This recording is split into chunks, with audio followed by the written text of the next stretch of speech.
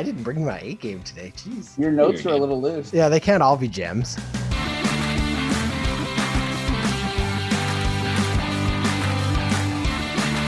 Hello, welcome to Hat Trick. I'm Jordan Elliott Coltman, and I'm joined by my two co-hosts, Elliot Tanti and Braydon Coltman. We're back for another riveting and exciting and exhilarating episode of everyone's favorite sports talk podcast, Hat Trick. First off, boys, welcome to this week's episode. How you feeling? How you doing? I know Braydon just finished watching a very exciting boxing match. Did you get your money's worth? It was so boring. I mean, there were some really nice, No, I didn't. Were you going to say really nice shorts? There were some really nice shorts, some nice matchups, some nice stories, but at the end of the day, it was a complete waste of my time. And money. I should have known. Elliot, how about you? Did you spend your money on anything silly today? No, I managed to mostly use my time in a worthwhile fashion this weekend, Jordan. Well done. Congratulations to you. You get the first hats off of the night, and we'll get to some more of those later on. All right, let's get to it, boys. Here's topic one. Okay, topic one, big story this week. We're a little late to the party because it's been dissected and digested by a lot of different opinionated people over the course of the week, but we wanted to dig into it a little bit because I know all three of us have some thoughts on it. We don't talk a lot about tennis on this show. We have in the past talked about how superior Serena Williams has been as an athlete, but sort of the next in line for the women's tennis sort of gauntlet, the next great women's tennis player coming up the ranks and currently world number one is Naomi Osaka out of Japan. And she had a very interesting story this week in France. So at the French Open at Roland Garros, she announced prior to the tournament that she was not going to be participating in any of the media availabilities or press conferences post-match. She didn't at the time express the exact reason why, but she made it clear that this was a personal choice, and that she also made it clear that she was aware she was going to be fined, that she was ready to be fined, and wanted any fines that they were going to levy against her to be donated to mental health charities. So that was sort of the first red flag. She obviously played her first match, won it, and then, as she had already said, did not attend the press conference and was fined by the organization $15,000. They also... the French Open, along with the other three majors, so the Australian Open, the US Open, and Wimbledon, all released a very long and very strange press release in conjunction with each other, basically stating that, they did not want this to become an example or to be something that they wanted to let I don't know, snowball, I guess is the way they had kind of put it. They couldn't set a bad precedent, and therefore they had to fine her, even though she had made it clear.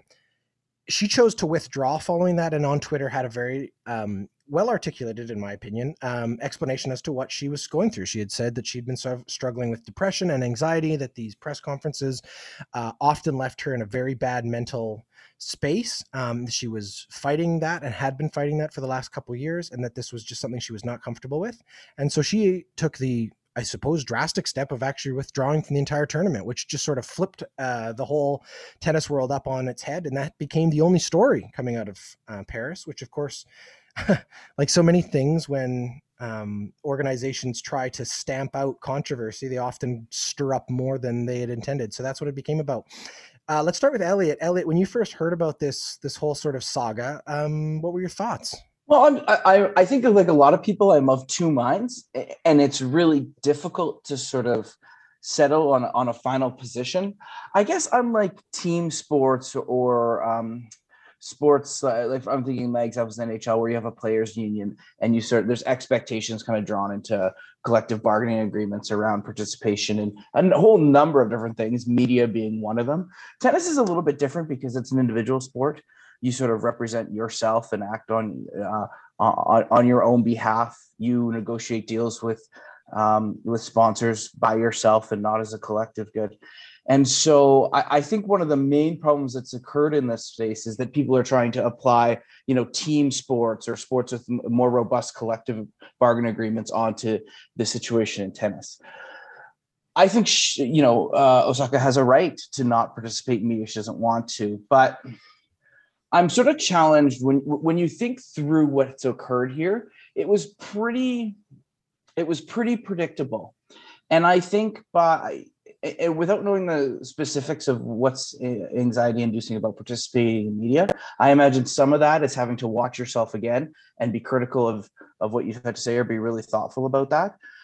If you're trying to keep a low profile, not talking to media in this perspective and trying to set a precedent in that way is not the way to do it. And so if the intention was to generate less profile and have less pressure because of that, well, that's certainly not the case. And obviously it's led to her withdrawal on the thing. So I think, laudable goal, something that she was well within her rights to do, but I don't think there was a lot of forethought in terms of what the backlash was going to be and how big of a story it potentially could come, and what the consequences of that action were, the exact thing she was trying to avoid by not doing the media in the first place. That's sort of my first thoughts around this. Yeah, I'm proud of her first and foremost, because I feel, at 23 years old, to be able to say to a mass group of people, specifically in the media and the extensions of that, to say, I'm not comfortable speaking. I'm dealing with my own stuff.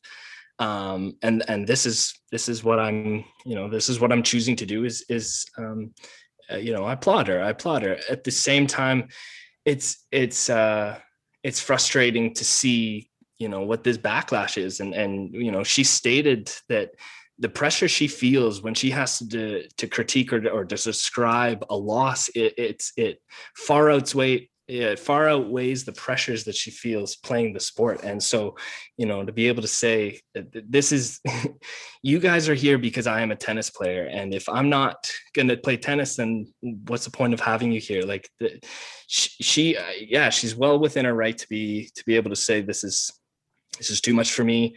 And it's on her own terms. Like, what you were just saying, Elliot, about team sports and how there's a collective bargaining agreement and precedents around media availability and what your expectations are. And it's I feel like none of that matters if if the individual is feeling like they're compromised, and she felt like her mental health was compromised by having that a part of her experience as a tennis player, and she shouldn't have to prove to anyone why she made that decision. Yeah, I would agree with you, both of you in some ways. I think Braydon, I do agree with you that I think she should be commended for standing up for herself, especially in an individual sport, and as such a young woman who has a lot of pressure on her from a lot of different pieces. Like Elliot said, there's sponsors and there's different people who are that she is a money maker for. And speaking of the money part of it, I mean, I think she knew full well she was going to be fine. She didn't go into this and protest the idea that she was breaking some kind of rule. She knew full well when she made her first statement that was the case. She made almost $20 million so far in her career.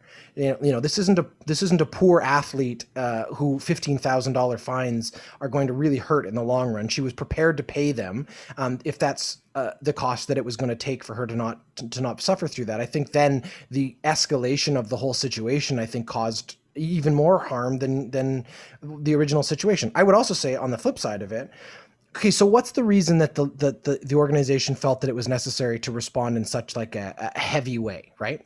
Well, they felt probably like they were concerned that she was going to set a precedent. Okay, well, what kind of precedent is she setting? So many of these tennis players are not in the position she is in, do not have the sponsorship they need. They need the attention. They need the spotlight they get from those media availabilities. They're not just en masse all of a sudden going to stop participating because one person has identified that they don't want to be there. I think it was incredibly heavy-handed, the way in which they then went to the other majors and they all got together.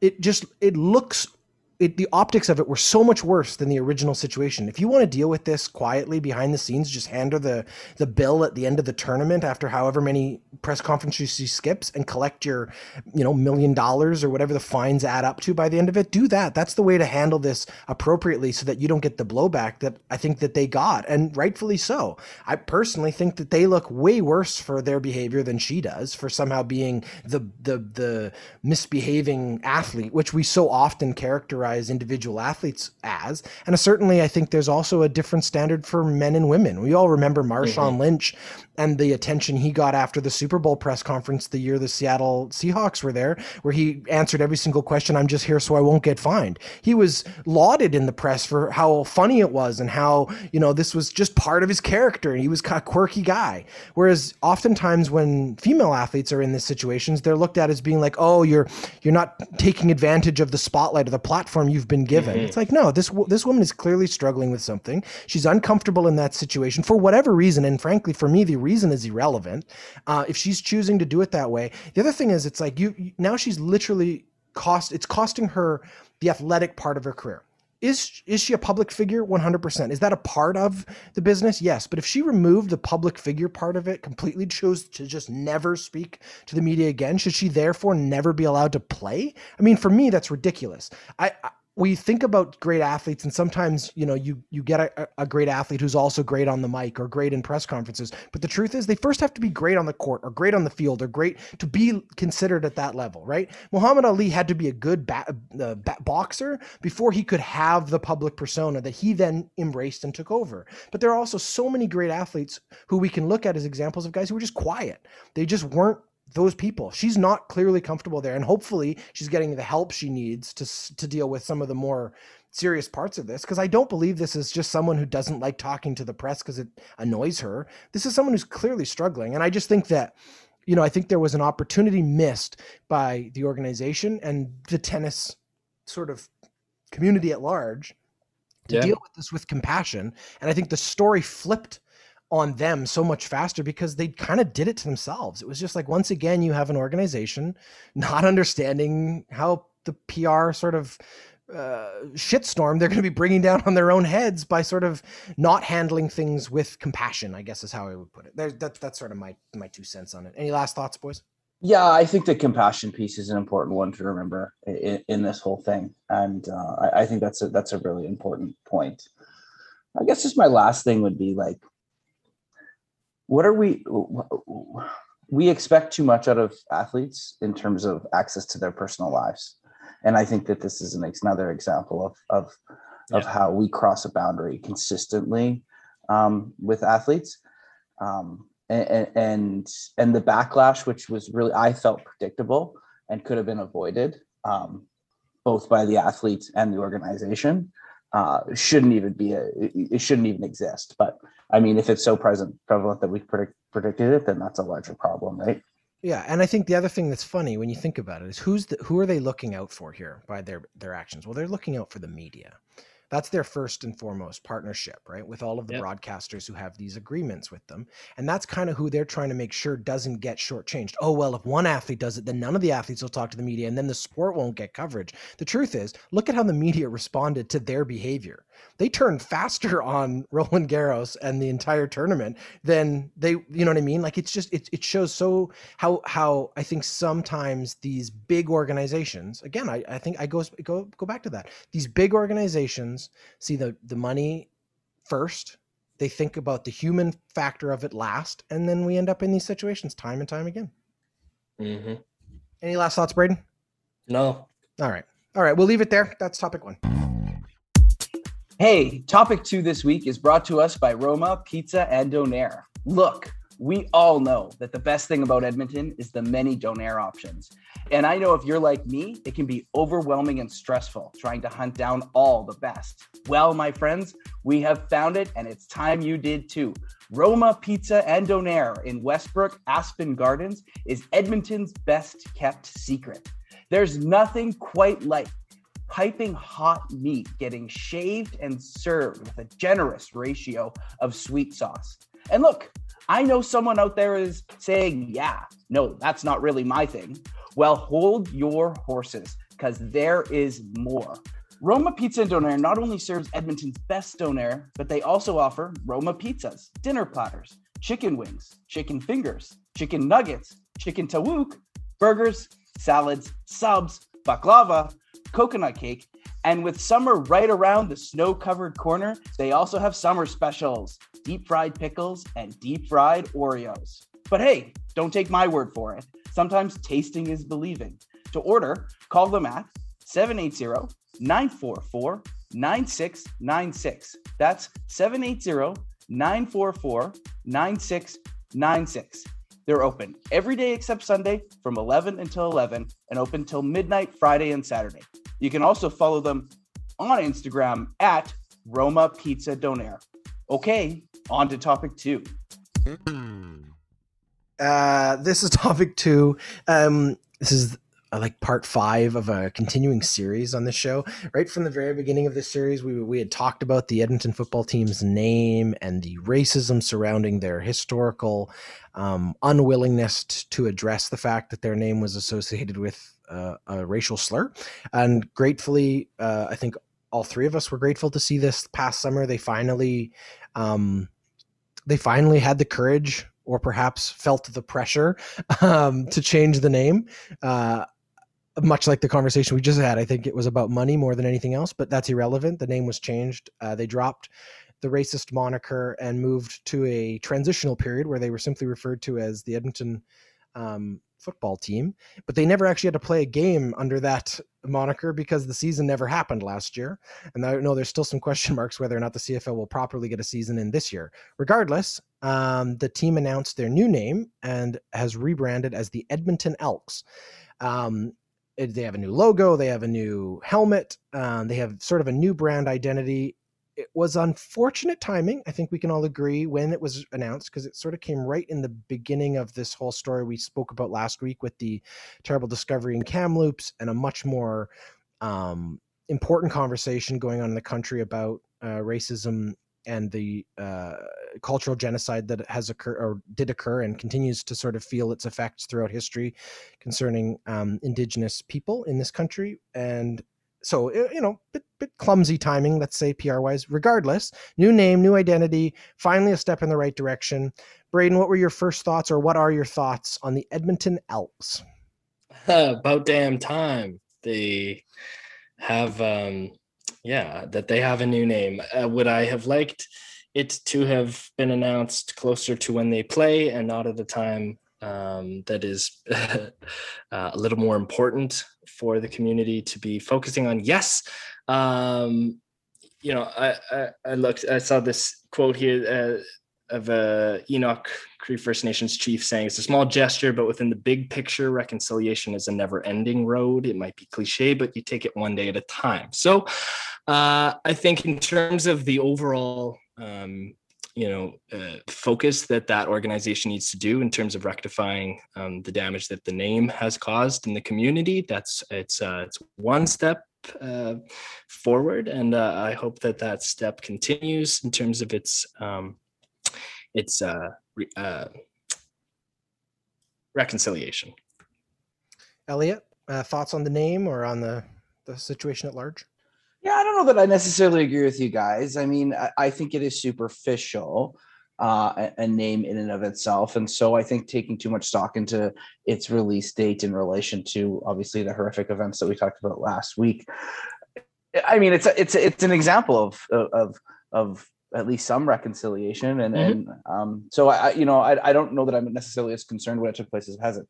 Just a couple of things that have emerged in Edmonton over the last couple of days around the Elks. One is that I think by and large, people are really happy with the look and feel of the new logo and with the name. I think that there was lots of trepidation going in. It took way too long to get to this point in terms of the entire naming process and the situation. But, generally speaking, the immediate reaction right after the announcement and some of the subsequent conversation afterwards is that people are generally pleased with this direction. And I think it's important to acknowledge that. And I actually like it too. It also throws back to an old name from the city as well too. So there's some legacy there and some heritage there. You don't think it looks too much like a John Deere logo? I don't. It's close, but I don't think so. And I think that's more of like a color thing. And you're like, really maybe like that's the demographic. I really like the But helmets. this I've always been a fan of Yeah. like the Eagles helmets and the Rams helmets, or Yeah. even the Michigan helmets. I think there's something cool when it's not just a logo, but it's like it's a full You design. look I think like it looks the good. logo. Well, and I think there's a bunch of other things to say. The last thing I'll say on this, though, there seems to be this like ongoing narrative here in Edmonton that I just don't think is actually the truth. But there's this ongoing conversation about how this new name, this new brand, this new Edmonton Oilers or Edmonton football team is going to bring young people to the stands, which is what the game desperately needs. I'm sorry, but it's not a name. It's not a logo that's gonna change that. That's going to impact that. That's in-game entertainment. Outreach into the community, more proactive conversation around difficult issues and ongoing situations, not a new name. So I just want to push wholeheartedly back on that. But that's timing, fair. I don't care about. Logo and name I like, and generally everyone else does. This is not going to bring young people to football. That's just I just don't believe that. I agree. I think that's fair. I mean, I've already solved the CFL. I've explained this for years. You just have to start selling tickets at an affordable price in parts of the stadium people can actually go and sit in, and that you should be bringing new young families, especially immigrant families, where you're not charging people ridiculous amounts of money to be introduced to teaching a sport the game, they can actually enjoy difference. as a family. Anyway, it's funny, Elliot, you were saying sort of, early on, people seem to come around to it. The only conversation I could find online the entire day was this ridiculous argument about the pluralization of the word Elks. Okay, so let's just make sure that we're perfectly clear here. Just like the Toronto Maple Leafs, who are not the Toronto Maple Leaves, when you are a member of the team, you become a Leaf. They, as collective Leafs, become the Maple Leafs. Elk, yes, as an animal, when you have many elk, they are called elk. However, if you have a player who plays for the team and is an elk, then as a collective, they become Elks. That's how names in sports and in organizations and in brands work. So Elks is not only grammatically correct, it is entirely the only functional way that this team would work. Anyway, let's leave it at that for that part of it. I agree with Elliot. I think the brand is the visual brand is good. Obviously they had already sort of ham-hocked themselves a little bit into the struggle of how they were going to maintain some form of continuity from the old double E. It was nice to see that. Do they keep the double E? Well, I think it becomes like a secondary or like a third logo, which I think is fine because it does give you a little bit of a tie back. It kind of maintains the brand. And I think the opportunity that's presented to them from a branding perspective is because they didn't maintain it on the helmet. They didn't maintain it in the main merchandise. It allows them to not only slowly transition away from it, but to transition it physically maybe into something in the future. That elk antler is a bit of an E sideways. There's space for some watermark change to happen over time. Just from a branding design perspective, I think they did a very smart thing, holding a little bit of the tradition. The green and gold is obviously really important to that identity, but they didn't feel like they needed to cling too tightly to that. I also think like they got lucky in one sense. They made the change when they made the change because of pressure. Let's not pretend like this was some noble act. It wasn't. If we even remember back a couple of weeks before it happened, they sent out that incredibly problematic survey that was so intended to sow another narrative of we tried, but look, nobody wants it anyway. The way in which it was like, do you believe that cancel culture is a problem? Was one of the questions on this thing. It's literally them trying to save themselves. But then the minute that the Washington football team did it, the minute that Bel Air Direct and some of their sponsors finally, grew some testicles and actually stood up for the right thing, that's what changed the narrative. But then they got lucky, I think, in the fact that they didn't have to play a season and they kind of disappeared from the news cycle. No one was thinking about it when it happened, to be honest with you.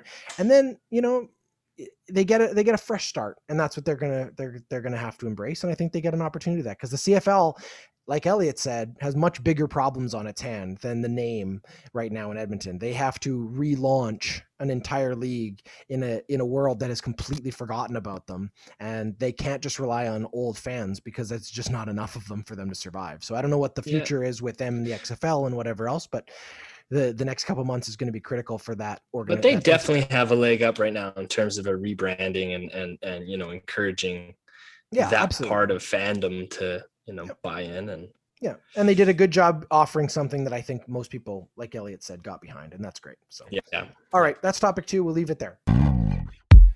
Spring in full bloom, it's gardening season. For 18 years, Zocalo has been providing Edmonton with plants, gifts, and flowers. This local flower boutique is located right in the heart of Edmonton's Little Italy. With a wide array of flowers, plants, and gift options, they provide delivery and curbside pickup. Check out Zocalo online at zocalo.ca or call them at 780-428-0754. Okay, we're going to do hats off. We haven't done it for a few weeks. The last time we did it actually was Mother's Day, but the previous one before that, the last proper hats off we did, I took my hat off to Bob Baffert, the trainer at the Kentucky Derby, and his winning horse, Medina Spirit.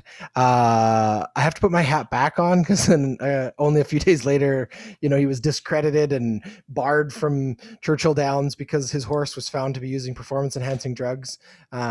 So I may or may not still be able to take my hat off to him once they get the next results and he's cleared or he's convicted, either way. So we'll just sort of be a little more cautious. I feel like the person I'm taking my hat off this week, though, I am not worried about controversy with. So I will take my hat off this week to Taya Curry, 16 years old, the first woman, young girl, because she's 16 years old, 16-year-old girl drafted 14th round, 207th overall in the OHL priority draft.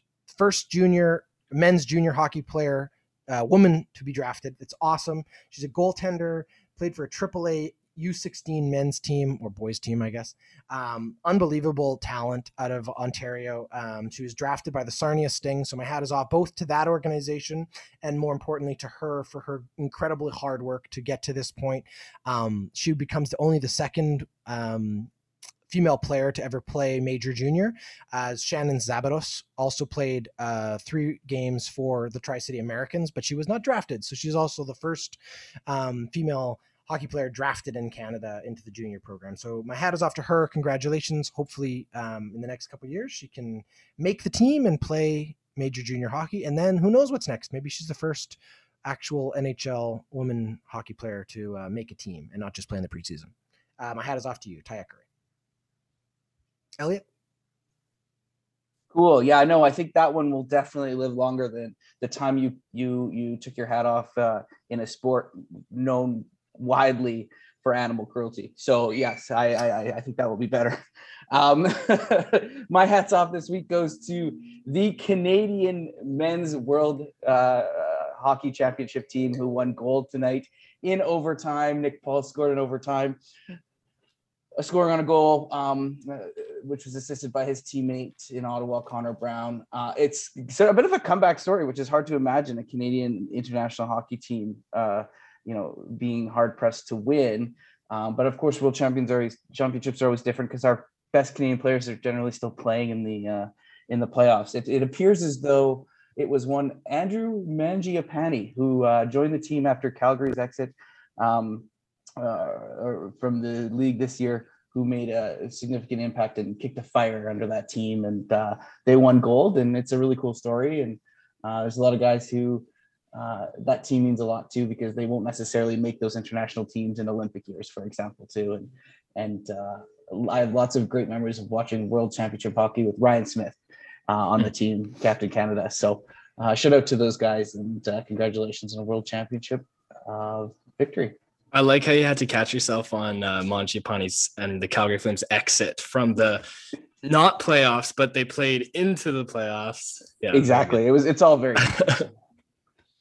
All right, Braydon, right. Who's your hat coming off to? Right on. I'm going to tip my hat to 24-year-old Devin Booker, who sealed the deal for the Phoenix Suns, taking out the LA Lakers in 6 games in the first round. He dropped 47 points.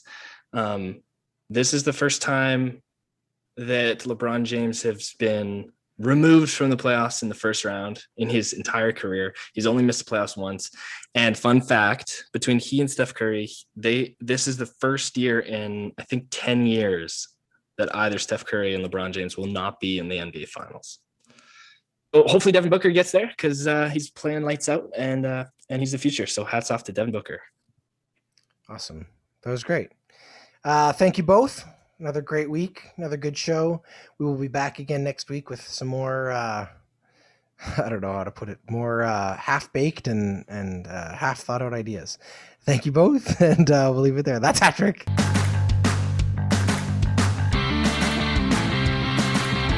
Hattrick is a member of the Ordinary Podcasting Network. It's produced every week by Jordan Elliott and Braydon Elliott. You can follow us on Instagram, Twitter, and Facebook. Thanks for listening. I'll give you an update on your predictions. So, Braydon, you got Islanders and Colorado still in it? I do. Colorado's going to make the finals. You lost Florida and with Edmonton. Jordan, you got Vegas and barely Carolina left. You lost out with Washington and Edmonton. And I've got Colorado and Tampa left. Pittsburgh and Toronto are out on my own. I think that might be the final right there, Colorado-Tampa. That's what I think too. Yeah, that's freaky. Those are good teams.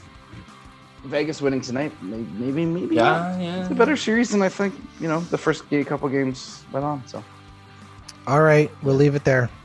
Take care, guys. See ya. That's Patrick.